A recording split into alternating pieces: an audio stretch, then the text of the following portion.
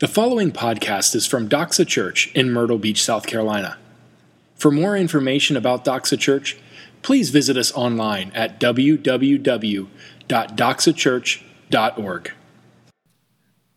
So we're in this series in Romans, and what Paul is doing in laying out this whole big, long book. We'll be here for a while, but what he's doing in this book is really, some people consider it Paul's masterwork. It's his kind of him laying out, hey, here's all my understanding of the gospel. And what he's doing, one of the things that he's doing is he's showing us how the gospel changes everything. That is Paul's, really his premise from the very beginning of the book. That what is wrong with the world, and we all feel somehow that there's something wrong with the world, right? Like that maybe we don't all understand exactly what it is, or maybe we don't all come to the same agreement to what that is, but we all intuitively understand that something's not quite right with the world. Like it should be better. It should be something different. There's this quote that I love. It says that we all have a sense of a memory of an echo that life should be better. That we have a sense of a memory of an echo of the garden, if you will, the Garden of Eden, of how there in the garden, Adam and Eve were created, and everything that was created was good, and there was shalom, or peace, or wholeness, or goodness there. Everything was whole and healthy, and life isn't like that, right? We all intuitively understand there's something not quite right, something a little off with the world, or maybe more than that, just a little off, something that's really big, that's wrong with the world. And Paul is saying, hey, here's what's wrong with the world. That's kind of one of the things we're going to be talking about this morning in the coming weeks. Here's what's wrong with the world, and here is the answer that fixes it, and that answer changes everything. It doesn't just like patch up a couple of the holes. It changes, it alters everything about life.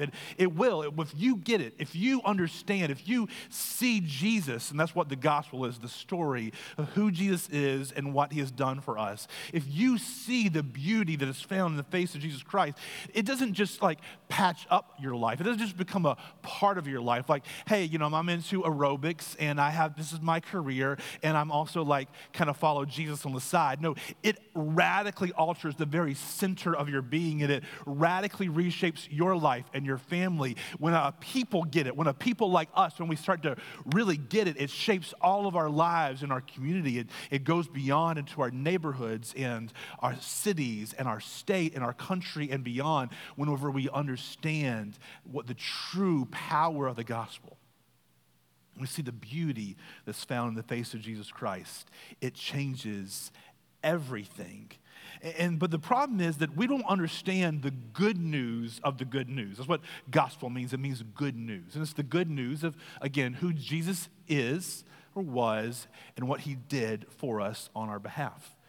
But we don't really understand good news until we understand the bad news that it's saying that it's fixing. It won't seem like a good answer to a problem unless we understand what the problem is and we all feel the depths of the problem. And that's what Paul is talking about in this section of Romans that Brian started for us last week and will be in for the next coming few weeks, where Paul is really laying out, and you can just see, like when you heard the text this morning, you're like, oh wow, that sounds like really uplifting kind of morning. And there is uplifting at the end, but you don't really get the true power and the presence, what the presence of Jesus means to us, the glory that's found in Jesus, until you understand our problem. What Paul is talking about in this passage that we're in today is this terrible exchange, if you will, that all human beings make. We all, each one of us, make this terrible exchange in our hearts and in our lives. And what Paul is showing us is that terrible exchange that we make leads to a deterioration or a degradation of our lives. It leads to a downward spiral that never seems to get to an end when we make this terrible exchange. So let's look again at our passage, beginning in verse 21 of Romans chapter 1. If you have your Bible, I hope you're there. If you're not, you can turn there. I'll try to pause for a minute and talk slowly so you can catch up. For although they knew God, although they knew God, they did not honor him as God or give thanks to him, but became futile in their thinking, and their foolish hearts were darkened. Claiming to be wise, they became fools. Now, first thing that we have to ask in this passage when we're starting to read this section is there's a lot of theys in this passage. And so we have to ask the question, who are the they that this passage is talking about? Who are the they that Paul is talking about when he says, although they knew God, they did not honor him or give thanks, but they became futile in their thinking? Who is he talking about? Who is that they that's there? Well, there's a sense where that they is everybody who has ever been born. It's saying humanity in general. It's saying that this has been the case since the first they, Adam and Eve, whenever they were created and everything was good in the garden and everything was whole and they had perfect union with both creation and with the Creator, with God and with the creation that he had made. When they were in that place that they decided, hey, we would rather be our own gods. We'd rather be able to determine good and evil for ourselves. And they departed, they rejected God, they knew God, but they did not honor him as God or give thanks to him, but they became futile in their thinking. So it's talking about, certainly, about Adam and Eve there, but you know what it's also talking about? It's talking about all of humanity since then. In Romans it says, for all of us, every single person is sinful. And the way this works is that you are both by nature and by choice a sinner, a person who does exactly what we're talking about here. Someone who knew God but did not honor him or give as God or give thanks to him, but become futile in our thinking. That's what ever since Adam and Eve made that terrible exchange and that terrible decision, every single one of us have made that same decision. It's sort of like I've realized as I get older and older that all the things that I wish that I was not like my dad in, there's some things I'm just like him. Like my feet look like my dad's feet. That's not necessarily a good thing. That's why I don't wear open-toe shoes for you guys here. My laugh, like sometimes I laugh and I hear my dad coming out. My terrible jokes that I do with my kids, I'm like, that's what my dad would do, and I can't seem to stop myself. Like it is both by nature, some things about myself, and by choice that I keep perpetuating. My feet's not a choice, like that's just the kind of thing, but some of the other things. But every single one of us, by nature and by choice, have decided. So in a way, that they is talking about Adam and Eve, and it's talking about all of humanity, but you know who that they is talking about? It's talking about you. It's talking about me. For although I knew God, I did not honor him as God or give thanks to him, but I became futile in my thinking. For although you knew God, you did not honor him as God or give thanks to him, and you became futile in your thinking. So first we have to kind of stop, and Brian covered this last week, but in case you weren't here and just kind of catch us up, like what does it mean that they knew God? And the premise that Paul is making before this is he's saying that there's certain things about God that can be seen and understood intuitively by every single human being. If you've seen a sunset or a sunrise, if you looked into the face of a cute newborn baby, if you've experienced the joy of one of those times when you're with family and friends and there's just like that special moment, you're like, wow, this is a really special time. If you've seen the mountains, we were out of town last week because my family went up to, we spent the weekend in the mountains, and the leaves were changing colors. And one morning I got up earlier than I wanted to get up because Eliza was up, but I got up and I got to see the sun rise and shine over all the colors of the leaves on the mountains. And when we see those things, we intuitively know there has to be a God. It says that this is what we're seeing, this is what we understand. It says the eternal power and the divine nature of God is understood or seen by every single human being who's ever been born, who's ever breathed a breath. We intuitively get it, that there is a God, and he is powerful, and we know that he must be just, and he must be beautiful, he must be true. There must be something about this God that is beautiful and the most beauty, that the summation of all that is beautiful, the summation of all that is powerful, the summation of all that is wonderful and glorious. We know, we intuitively understand there must be that God, and yet it says we suppress that truth. We push that down, we hold it down because we don't want to admit that that is true. And why not? Why don't we want to admit that there's a God? Why does something inside our souls push us by nature to suppress the truth that there is a God, and he is divinely powerful and he is amazingly beautiful in his nature? Why would we do that? Well, it says that for although they knew God, they did not honor him as God or give thanks to him. That picture there, do not honor God, the wording there, honors, the word, it means to glorify or to praise or to exalt God. It's the same reason why, for some reason, sometimes when somebody is around you and they're telling you about how good something is going, how good things are going on in their life, you just don't want to quite acknowledge that. It's the same reason when you and I hear bad news about other people or other companies or other churches, like something inside us wants to rejoice because I don't want to admit that they are good. And you know what? Deep inside my soul, I don't want to admit that God is God and I'm not. Because I know if God is God, if he is divinely powerful, and if he is divinely God, if he is the God, he's the one who created me and who I was created for, then that means that I owe him worship, and it means I owe him obedience. And I don't want to worship anybody else other than myself, and I don't want to obey anyone other than myself. Even if you've grown up in church or been around church for a while and you know, like, hey, this is what's right and this is what's wrong. This is what the Bible says we should do, and this is what the Bible says we shouldn't do. And you kind of keep those rules. You know what the rules that you keep the rules that you want to keep. And you want the rules you don't keep, it's the ones you don't want to keep. Not just you, every single one of us. We want to call our own shots.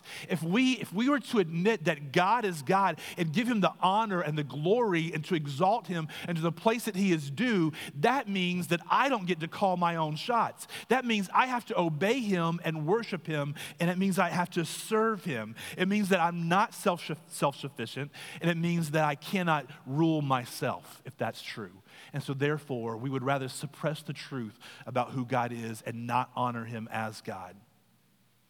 It says they did not honor him as God. You did not, I did not honor him as God or give thanks to God. And that kind of stands out in the passage, right? Like, okay, like honor him as God, I kind of get it, but why give thanks? That seems like when we think about like thanking somebody as something that your parents teach you to do that's polite, right? So why would God have a problem with something like me not being polite to him, like not giving him thanks, like before I pray before a meal or something? Well, that's not really the picture that's here. Why would you not thank somebody? I think about why is it such a struggle with my kids to get them to thank their mom or me for something or somebody else? You know why? It's because you're acknowledging that I am dependent upon you or I'm dependent upon someone else. If I'm thanking you for giving me something, I'm thanking you because you gave me something and I didn't do it. I'm acknowledging you did it for me. And when it says that we did not give thanks to God as God, it's saying that we don't acknowledge that we are utterly and absolutely and totally dependent upon him. I don't mean like kind of dependent upon him. Like I'm dependent upon my wife, but my life would look way different if she was to be gone for a few weeks. I mean, it would look way different, right? I'd be a little bit of a mess. But I could live, right? It might be like a way lower standard of living, but I could actually survive to some extent. I could not survive if God were to remove his hand from me. My breath is dependent upon him holding me at any given moment. My heart beating the next beat is totally dependent upon God's hand being upon me and watching over me and keeping me. My molecules, the molecules of my body, are held together by God's power at any given point. But I don't want to acknowledge him. I don't want to give thanks to him, because if I do that, then I'm acknowledging that I'm absolutely dependent upon him. And you know what dependence comes with? It comes with control. If I can somehow make myself believe that I'm not absolutely and utterly dependent upon God, then I can somehow make myself believe that I'm somehow in control. When life shows us, doesn't life show us? Like, if you've been around long enough, hasn't life shown you just a little bit that you aren't in control of yourself or life? But yet we want to believe the story. We want to believe the truth that I actually am in control of my life. I don't want to acknowledge God as God. I don't want to honor him as God or give thanks to him. And you say, but Randy, I believe in God. I believe in him. So that doesn't apply to me. As you've been talking, I'm like, not in my head, but also I'm kind of like, thinking about some other things, because I don't think what you're saying applies to me. But here's the question. So you believe in God. Here's the question. What God is it that you believe in? Is it the God of the Bible, or is it the God of your own or my own making? See, the God of the Bible makes no qualms about his absolute, utter lordship over our lives. Jesus shows up on the scene, the Son of God, and he makes no qualms about commanding absolute and utter worship and absolute and utter devotion to himself. When somebody came up to him and said, hey, Jesus, I want to follow you, but let me go and bury my dad, he said, let the dead bury them dead. You come and follow me. He claims absolute and utter devotion and obedience to him above every other thing. But what we tend to do is we tend to create a God in our own image. We suppress the truth, and so we create a God that we can jive with. So it might be like, oh, God is love, right? God, and that's the scripture. God is love, and so God would never have any problem with anything that I do, or if he does, he would just forgive me. And I know, like, whatever I do, God, the God of love, will just forgive me. It doesn't matter what I do. Justice doesn't count. It doesn't matter. Or your God might be the God of rules. And so you're like, hey, God says if you do these things, then you're good with me. And so you know what either of those ideas of God, the God of absolute love but no justice, or a God of rule keeping, you know what both of those things do? It turns God to a God who owes you something. But because if God is a God of utter love and no justice, then he always owes you forgiveness. He always looks over every single thing that you do. He owes that to you because that's the God of love. Or if he's a God of rule keeping, then he owes you like right standing with him as long as you do these 15 things. And you might create your own list, and I would create my own list, and they would be very different lists, because you know what? It's a list that you want to keep, and this is the list that I want to keep. We create a God who actually owes us something, and it's a God who serves us rather than us serving him. We suppress the truth, and we do not honor him as God or give thanks to him. But look at this, what it says. Once we do that, once all of us do that, what happens? It says they became futile in their thinking, and their foolish hearts were darkened. Claiming to be wise, they became fools.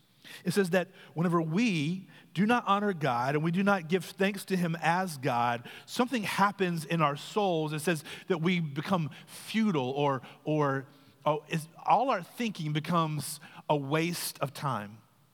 You know what futility is, right?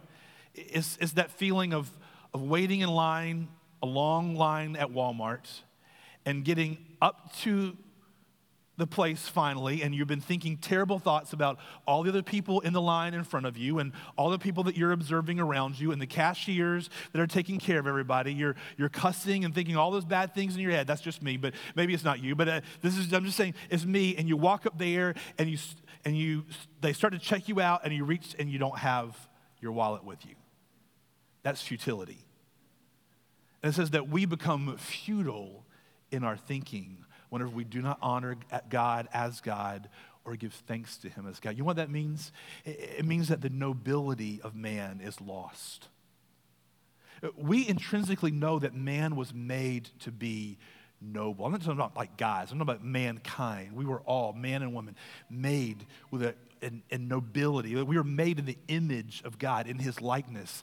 And whenever we reject God as God, and we do not honor him because we're his image, we're not the original, we're supposed to reflect him. And so when we cut him off, we have nothing good to reflect, and we become futile in our thinking. The nobility of man is lost. And it says that their hearts were darkened. You know what that means? It means that our understanding, our right understanding of spiritual things is cut off and darkened and deadened.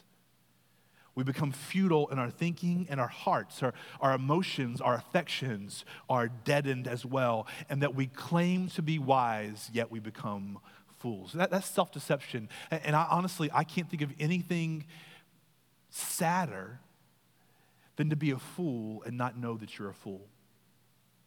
It's a great fear of mine. I'm going to share this in front of you guys. It is a true fear of mine that I'm going to be around people and I have body odor and nobody is going to tell me and I'm not going to know.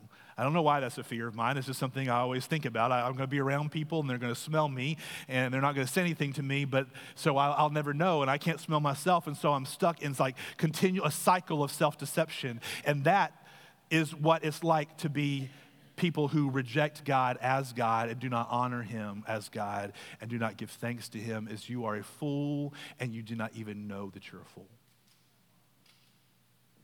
And there's nothing sadder than that. But look at verses 23 and 25 to see what the next step happens. Because what we're seeing is that when we reject God as God, we do not honor him as God, we do not give thanks to him, something happens. It sets a cycle in motion that starts to deteriorate over time.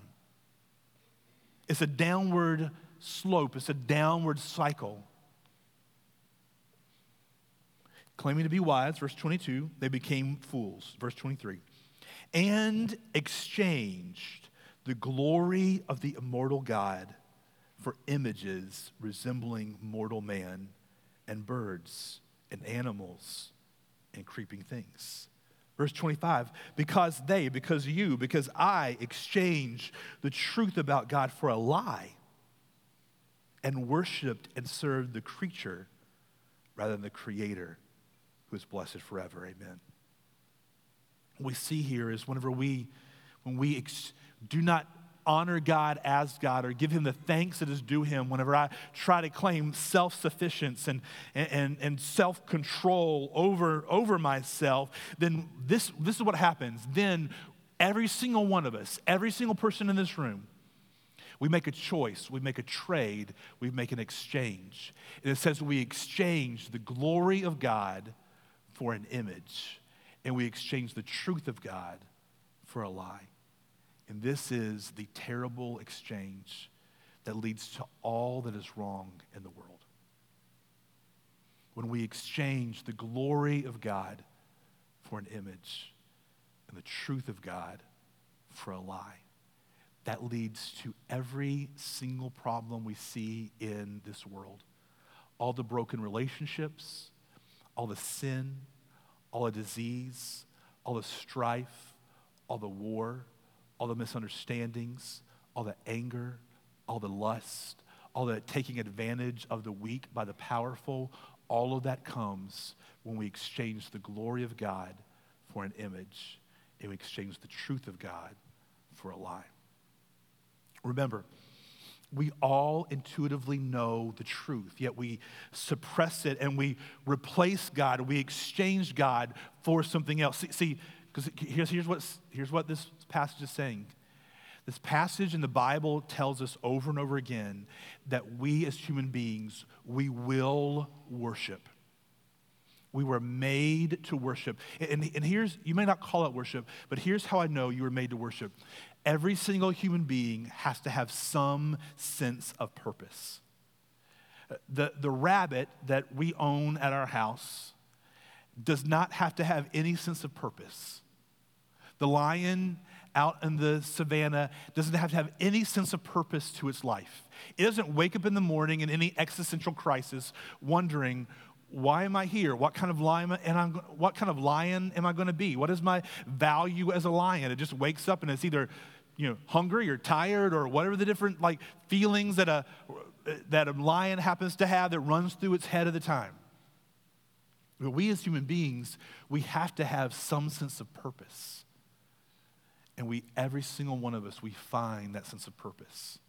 It's something that's of value. That's what, when it says they exchanged the glory of God for the image of man or the animals and the creeping things afterwards, what he's saying there is, he's giving a picture of idols.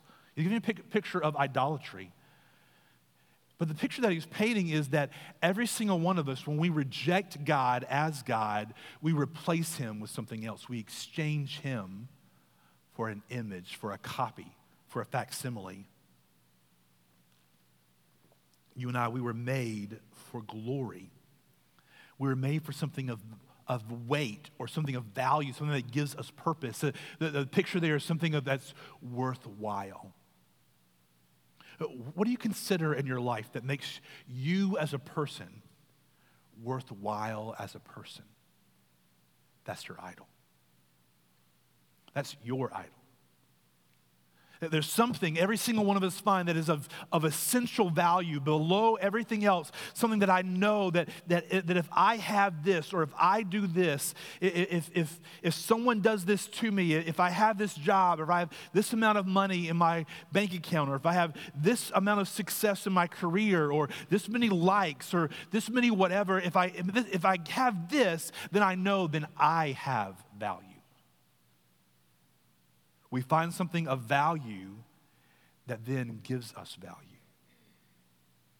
We exchange the real.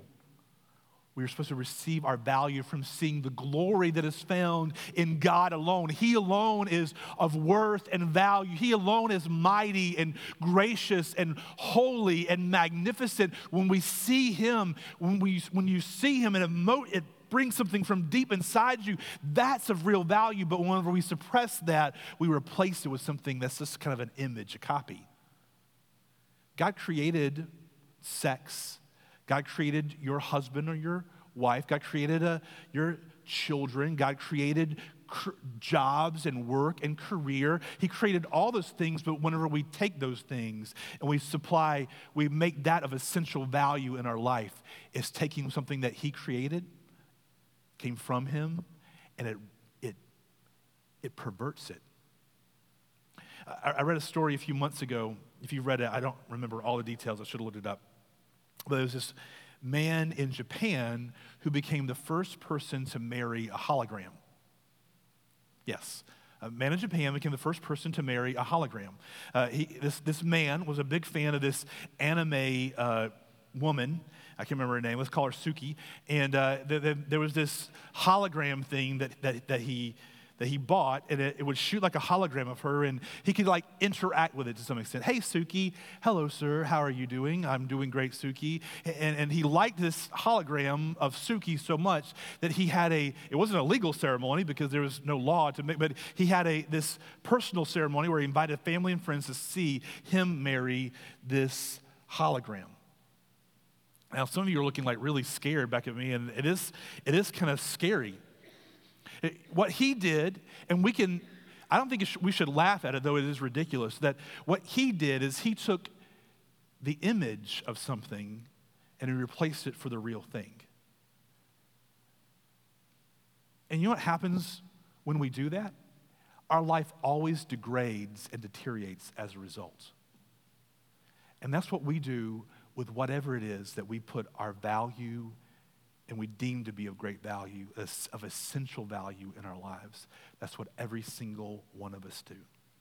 It says they exchanged the glory of God for an image, and it says they exchanged the truth of God for a lie. See, for this man, we can see it from the outside. That hologram is a lie, right? It's not real. He married her, but it's nothing like being married to a woman because every time he asks Suki something, she's going to say, yes, sir. She's going to do whatever he wants to do. He and Suki will never have a conversation. Hey, what do you want to eat? I don't care. Okay, how about pizza? I don't want pizza. Okay, well, how about Italian? I don't want Italian. Well, what do you want to eat? I don't care. Well, yes, you do. And then 30 minutes later, we're eating at some place neither of us want to eat because it's the only place that's open. But they see that lie is close enough to fool him. It's close enough to the real to fool him and where he is in his life, but our lies, the lies that we buy into instead of the almighty creator God who we honor and we serve and we acknowledge our absolute and utter dependence upon him, instead we exchange that truth for a lie because we don't want to deal with the real truth. See, one reason, I don't know this man's deal. There might be any kind of issues going on, right? But why would you marry a hologram? Well, maybe one reason is because she will do whatever I want to do, and she'll say whatever I want her to say at any given time. I can be the king with this hologram. And we do that with God. We create a God in our image who owes me, who serves me, rather than me owing him and me serving him. And we exchange the truth of God for a lie and the glory of God for an image. And then it says, and they worship and serve the creature rather than the creator. See, underneath all of our lives is something of essential value and something that's of essential truth. Something that's of essential value and something that's of essential truth. If I have this, I have value. And if this goes wrong, I freak out. Have you ever noticed why, like when you run late, maybe you freak out, but when your spouse or boyfriend or girlfriend runs late, it doesn't bother them the same way. Like I don't just hey, I don't like to be late, but you freak out whenever someone is running you late. But they seem to be just fine with it. Why would there be that difference? Well, somewhere you believe that if you show up on time, then you're showing people you're a person of value, and they don't. That's not what's of essential truth to them. And so that's why each of us, we freak out about different things and other people don't. Because we all build something of essential truth and value. And you know what it says? This passage tells us that we worship it. And then what happens? We serve it. Because you always serve what you worship. And you always worship something.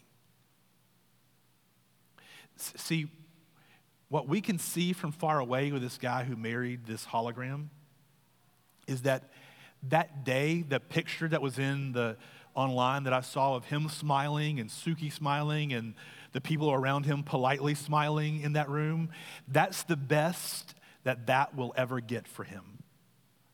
Because whenever you trade the copy for the real thing, when you trade the false for the truth, when you exchange the image for the glory, everything starts to deteriorate. And you find yourself one day waking up and you can't break free because you are worshiping and serving something other than the God who made you and who you're made for.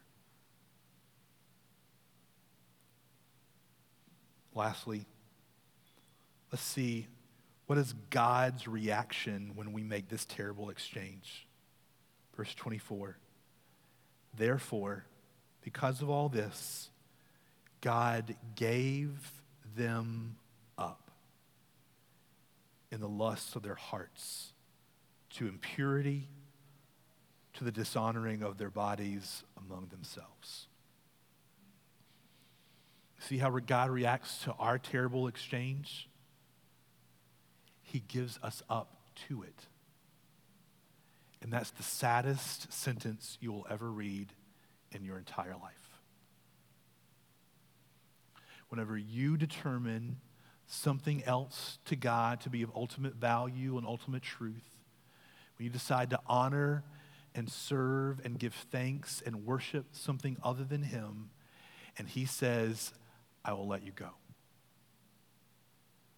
That's the saddest thing that you can ever read.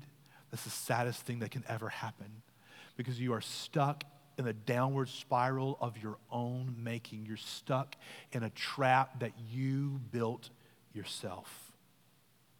You see, the real sin of every single one of us isn't, do you notice that? How the order of this is because they exchanged the truth of God for a lie and the glory of God for the image, then they were given up to impurity, to the dishonoring of their bodies among themselves. They were given up to these sins because they had committed the great sin. See, your problem is not your sexual addiction. Your problem is not your drug use or your alcohol dependence. Your problem is not your self-loathing and your cutting. Your problem is not your backbiting or your nagging or whatever the thing that your things are.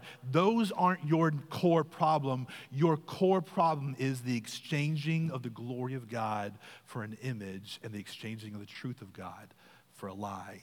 And it leads to all those other sins. They're sins, but it leads to all those other sins, and it goes in a downward spiral. You get caught up in the lust of your heart, and it leads to impurity.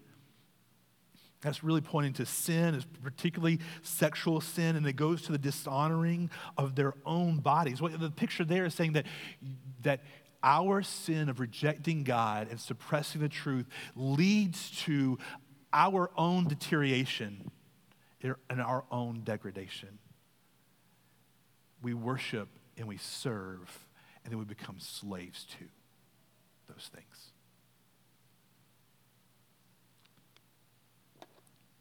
See how deep and far-reaching this problem is?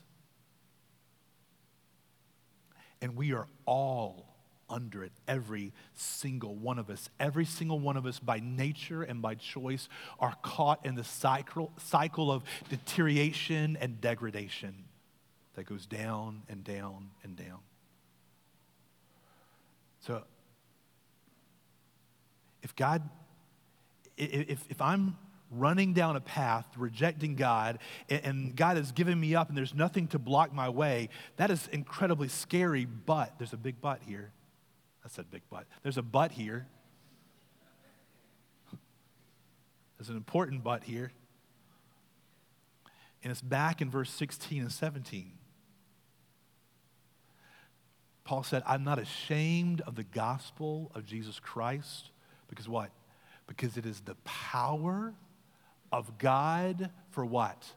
For salvation.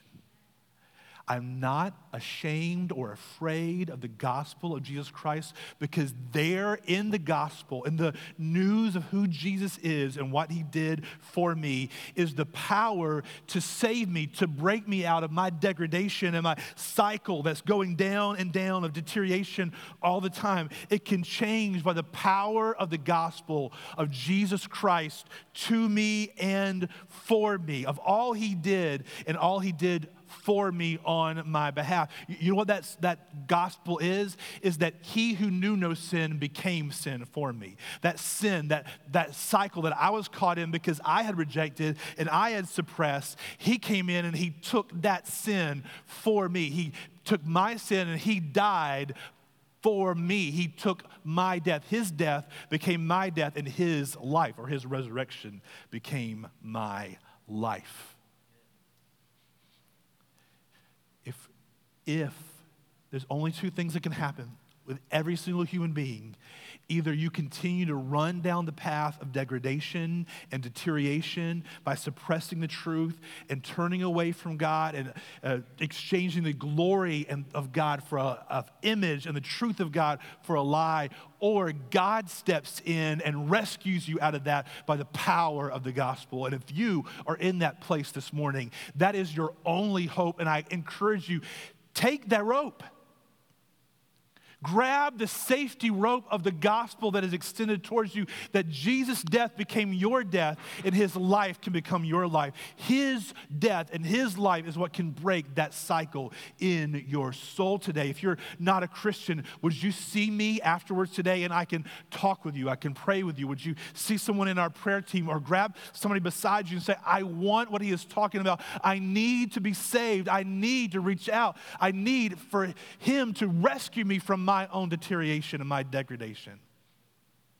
And if you're a Christian, then just a reminder this morning, a question for all of us to consider is, are you caught in a cycle? Because we as Christians, it is not just smooth sailing all after we're born again, right? We get caught back in the cycles of degradation. We get caught back in the cycle down and down and down. This morning can be a wake-up call for you. Say, God, show me again the glory that is found in the face of Jesus Christ. Maybe you need to reach out to somebody beside you or our prayer team, somebody in your community group, or if you're a visitor here, come see me or somebody and say, hey, I need you to pray for me. I need God to wake me up. I need God to put roadblocks in my way to idolatry. Because here's the thing. If you're a professing Christian and you're running down the path of degradation, if you're running down that path of suppressing the truth, if you're running down the path of exchanging the glory and the truth of God for an image and a lie, and there's no roadblocks in front of you, that is a very scary thing. I pray this morning would be a roadblock for you. And then lastly, isn't this world upside down? That what the world around us considers wisdom is actually incredible folly and foolishness. Professing to be wise, they became fools, and they became futile in their thinking and darkened in their heart. Don't you see those around us who profess wisdom?